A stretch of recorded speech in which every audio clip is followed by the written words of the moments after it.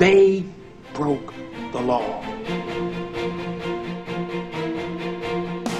Welcome to Executive Decisions, the podcast that covers the law, workplace, employment matters, business, life, and everything in between, featuring Attorney Chuck Rodman. And as a matter of fact, Attorney Chuck Rodman is here with me right now.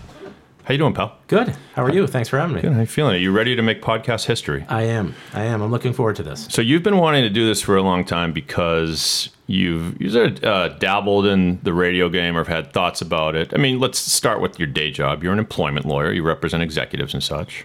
But you wanted a different way to get out your message or you just want to sit here and shoot the breeze with me? Yeah, no. I run a law firm. As you said, I'm a trial attorney for executives who like to sue or want to sue their employers. And we love fighting, so that's what we do. Without fighting? We'll do it without fighting. Sometimes fighting, yeah. Sometimes okay. fighting. Right. But we like fighting. Okay. So that's what we do. We help people resolve their disputes with their employers. I do. I've always had a secret desire to be on radio. I ran a radio show when I was in college. I loved it. And let's just go ahead and make the joke that he does have a voice for radio and a face for radio. Thank you very much. Just a brief foray into comedy there. Fret not, listeners, because you're going to get some great legal thoughts and legal advice. And Chuck and I are just going to riff on some things that's going on in the news. Let's get to the news, shall we? Yeah. Okay. We're going to take a look at recent topics in employment law, the news, and the analysis from Attorney Chuck. Well, first off, we've got this thing with Stormy Daniels that's been going on for a number of months now, I guess. She's a porn star or a former porn star? Or do you ever become former? It feels dirty saying that. Is there a better way? It's not appropriate to say porn star. I don't know. Yeah, and I'm not the first one to make this joke, but how come all porn actors are stars? They're all stars. Like, there's not like a porn like character actor or something. You know, just comes in for certain scenes. You know? There's also not like a AAA of porn. That's right. There's no farm system. No. And if there was, I don't think we'd want to know what's going on there. But so she's the person who, as reports have indicated, had an affair, an alleged affair with President Trump in the past, and then signed a non-disclosure, right? Yeah. So let's, before we get your analysis on it, Chuck, she was on the Jimmy Kimmel show recently, and listen and learn, because it actually brings up, there are actually some legit legal issues in here, as Jimmy Kimmel talks to Stormy Daniels. Let's listen. Our next guest has a unique perspective on the President of the United States, one that I don't have for sure. She is an actor and director who either did or did not receive $130,000 to be or not be here tonight. Please welcome Stormy Daniels.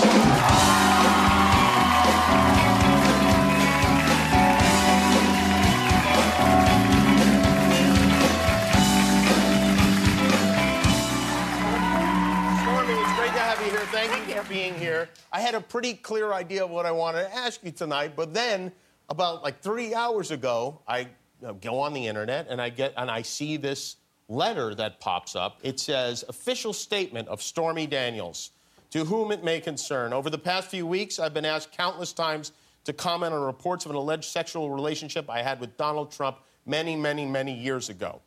The fact of the matter is that each party to this alleged affair denied its existence in 2006, 2011, 2016, 2017, now again in 2018. I am not denying this affair because I was paid hush money, as has been reported in overseas-owned tabloids, the Wall Street Journal. I am denying this affair because it never happened. I will have no further comment on this matter. Please feel free to check me out on Instagram at @TheStormyDaniels. Maybe they'll delete that one too. Now, here's what I want to know. Although that's not the craziest thing I've read about myself on the internet today. This is what fascinates me. Your original statement, the signature on the original statement does not match the signature on this statement. And I went through my library of photographs of you to compare it to headshots that you have signed. And these seem to match the original statement. And wow, am I getting at anything? Did you sign this letter that was released today? I don't know, did I? Wait a minute, that you can say, right? That does not look like my signature, does it? It doesn't look like your signature. So you're saying perhaps this letter was written and released without your approval.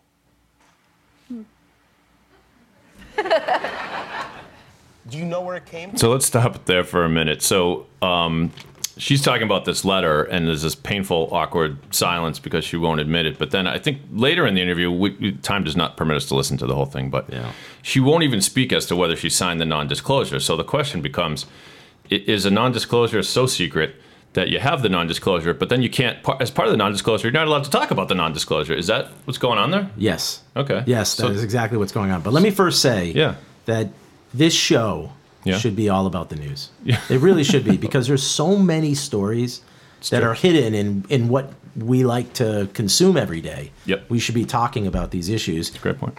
Particularly when it relates to porn stars. Most settlement agreements. I mean, what happened here is Trump had an affair with a porn star.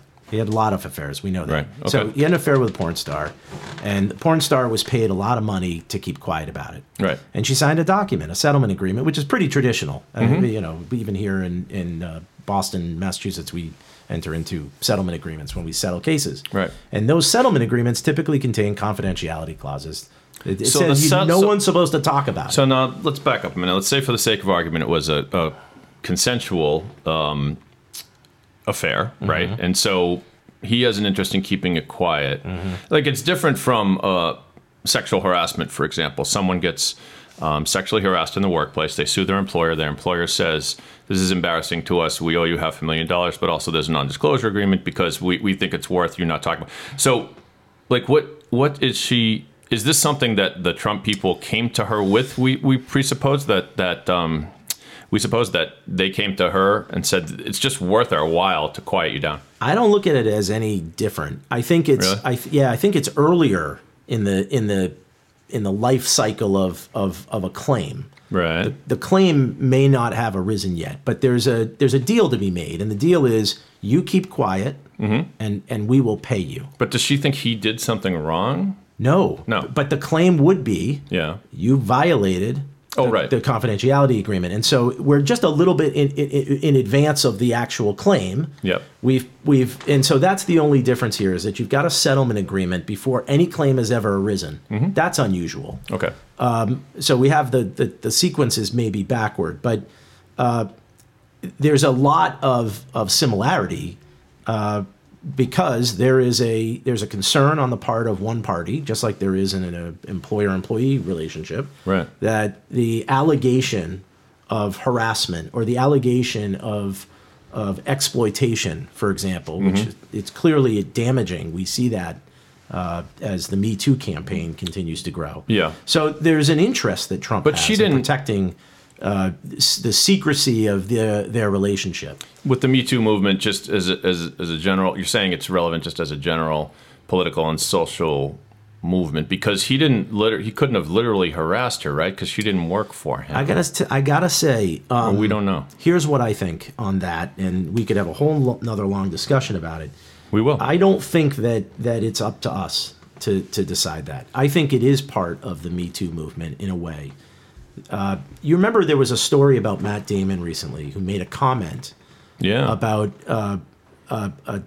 a grab of the ass being less offensive or less invasive or harmful to an individual than a rape. He essentially said, let's not put Al Franken in the same bucket as Harvey Weinstein. Exactly. Right? And he got excoriated for it in certain circles, He did. And I looked at that and thought, initially, why are people objecting? I don't get it. Right. How can you not agree that a touching of someone's rear is objectively less harmful, less offensive than rape? Yeah. Anyone would agree to that. We have a system of laws, a standard, a system of justice that we have to abide by, and that standard makes it clear that a grab of the ass is not as harmful. It's not penalized in the same way as a rape. Right. The excoriation that occurred was by women who said, "You're missing the point, Matt. It's not whether or not a touching meets the objective standard of a rape or is better or worse. It's that you're a man, and it's not for you to say that one is better or worse." And the whole problem with what's happened in the workplace with women, right? And the Me Too movement is much more about women's rights than it is about sexual harassment. It's much more about a culture, a societal culture that fails to recognize that men are looking at women in a way that they should never be looking at women, and that we need to disassociate ourselves with those views and sort of start all over again. Well, let me push back on you a little bit there, because I've thought a lot about this. And I'm sort of with Matt Damon, even if maybe he didn't put it, maybe he put it in a clumsy way or whatever. It can be two separate things. It can be, Matt, don't diminish what Franken did. And I think Damon would say, I wasn't. I was saying they are two different things. And look no further than the law, as you sort of alluded to earlier, the fact that they're very different. If you get hauled into court for grabbing someone's butt versus forcibly raping them, you're going to be treated much differently. There's a good reason for the difference in that treatment. But I'm trying hard to think. I mean, I was raised by a bunch of crazy liberal women, and so that's where I come from. But well, think about it this way. Yeah. Think if a woman on a movie set gets touched. Okay, Yeah. there's no. It's not beneath the clothing. It's not in an inappropriate part of their body, but they get touched, and it's clearly physical and it's clearly sexual. okay. The male, if the male is committing that act, what women are saying is that can be just as harmful as rape, because what it seeks to do is minimize the voice of the woman, maximize the power of the man within that relationship. And so it matters not whether a man's penis entered a woman's vagina. It's the touching, it's the message, it's the culture that allows that kind of conduct to occur. And that's where the backlash came from. That's what the movement is about. Okay. Yes. I guess I'm turned around a little bit on it now. I guess what Turned on or turned around? That's what she said. No, I mean, I guess what I'm saying is the movement is what it is. I mean, what the critics of Damon are saying is stop talking about that. In other words, if we bring up the topic of Me Too, and Matt Damon says, well, Al Franken is not Harvey Weinstein, the Me Too movement says, you're missing the point, because it's not about severity. It's about, we are talking about men who are in power using that as a way to do something harmful to women in a sexual way, right? You Okay, got so it. That's what it's all about. It's the lens through which decisions are made, and women are saying, you want to know what the Me Too movement is about? Ask us. Ask women. Don't go to men. Don't listen to Matt Damon. He has no clue. He cannot possibly have an idea of what it means like to look through my lens as a woman. All right, game over. Chuck wins. Congratulations. So 1-0. 1-0. Let's take a break here on executive decisions. When we come back, we'll talk about what else happened in the news recently in the world of the workplace, law, maybe harassment, maybe contract stuff. Who knows? You never know what's going to come up on executive decisions with attorney Chuck Rodman. Stay with us. Oh no. License and registration, please, sir. What's the problem, officer? Well, son, lots of problems. You were doing 115 miles an hour in a 35 zone. You have a blown tail light and a blown headlight. About a mile back there on the road, you ran over a whole family of deer and some very cute bunnies. You appear to have several kinds of illegal explosive drugs and firearms in the back seat. Not to mention, there's a 300-pound bearded man who's bound and gagged back there for some reason. What do you have to say for yourself, son? If you log on to pod617.com, you can listen to some great podcasts and produce one of your own. Pod617.com, huh? Okay. Have a nice day, sir. At pod617.com, you'll find on-demand podcasts on politics, sports, music, and amazing storytelling. And pod617.com will produce a broadcast-quality show for you to promote your business or professional service. Listen to the voices of your city and join the community. Pod617.com, the Boston Podcast Network. You know what? I changed my mind. You're under arrest. Welcome back to Executive Decisions with attorney Chuck Rodman. On this podcast, we talk about the law, we talk about the workplace, we talk about business, we talk about Stormy Daniels sometimes, as that relates to the law of porn. No, not really. The law of non-disclosures, which we've discussed. But we have another news item we wanted to get to. Oh, by the way, Chuck's here. Hey, Chuck. Hey, how you doing? Good, good. Love talking. A little about, closer to the mic, brother. Love talking about porn. Okay, good. Can we talk? Can we use this segment to talk about pornography? Now, are you suggesting there's a market for porn on the internet? No. I don't know. I've never heard of such a thing. No. One other thing that came up in the news that had to do with, well, I didn't think it was so much anything to do with the law or employment or anything like that, but Chuck's going to tell us why it is. It has to do with Greg Popovich, the head coach of the San Antonio Spurs. Take a listen to this recent news report. So I learned a long time ago that when Greg Popovich speaks, that's a room you want to be in. I mean, you just never know which seemingly average topic is going to unspool into something much more interesting. Which is why last night I found myself waiting for Pop's normal pregame media availability across the street here at Staples Center. And like always, I was not disappointed. See, Pop got what seemed like a routine question. Why is LaMarcus Aldridge thriving this season? His blunt answer? Because I stopped overcoaching him. Pop then noted that for 2 seasons, he had been trying to make Aldridge more of a face-up player, overload him with set plays at the elbow, all of that stuff. It was leaving LaMarcus both frustrated and ineffective, and in the end, Pop said, quote, "That was just silly on my part. Total overcoaching." First of all, it's fast. So tell us why you picked this one out, Chuck. Yeah, love this story. Love this story. I picked it out because most executives that come and see me, the first time they talk to me, they don't want to necessarily leave their company. Right. Looking to make peace. Yeah. Yeah. And sometimes it's the exact same thing. It's overcoaching, overmanagement, too much scrutiny. What's interesting here and why Pop is such a good coach and such a good manager of people is that he went to Aldridge over the summer and said, what's going on? And what am I doing wrong? Yeah. And it just struck me as being something that's so atypical of what we see. How many disputes could be resolved if the boss went to the executive and said, how can I make you better? Yeah, it's interesting. I'm sure it doesn't happen that often. So when people come to your office, there's something wrong. You're the lawyer, and they're either saying I'm being harassed by my boss, God forbid, I'm being treated unfairly, I'm maybe being discriminated against, but what you seem to be saying is a lot of this can stem from like lack of communication. Is that fair to say? Definitely. Okay. Definitely. I think in the employment context, what got me interested in the story was an employer doing something or a manager within the employer doing something that you just don't typically see.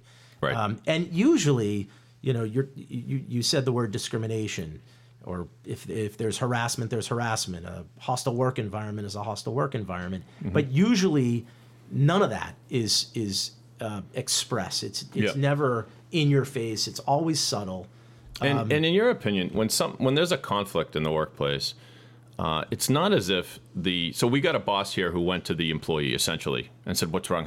Like you said, usually that doesn't happen. You say, but usually, does the manager know there's a problem and just kind of ignores it and hopes it goes away? It depends. Yeah, it depends. And it's first, it's very hard for managers to think beyond their own personal interest. That's the number one challenge for all managers, is that they're not thinking for the company's interest. They're the employer's interest. They're thinking for their own personal interest. So if they have a difficult employee, the knee-jerk reaction is, I don't want to manage this person. Right. So I want to get rid of them. Now, if the analysis is different, what's best for the team?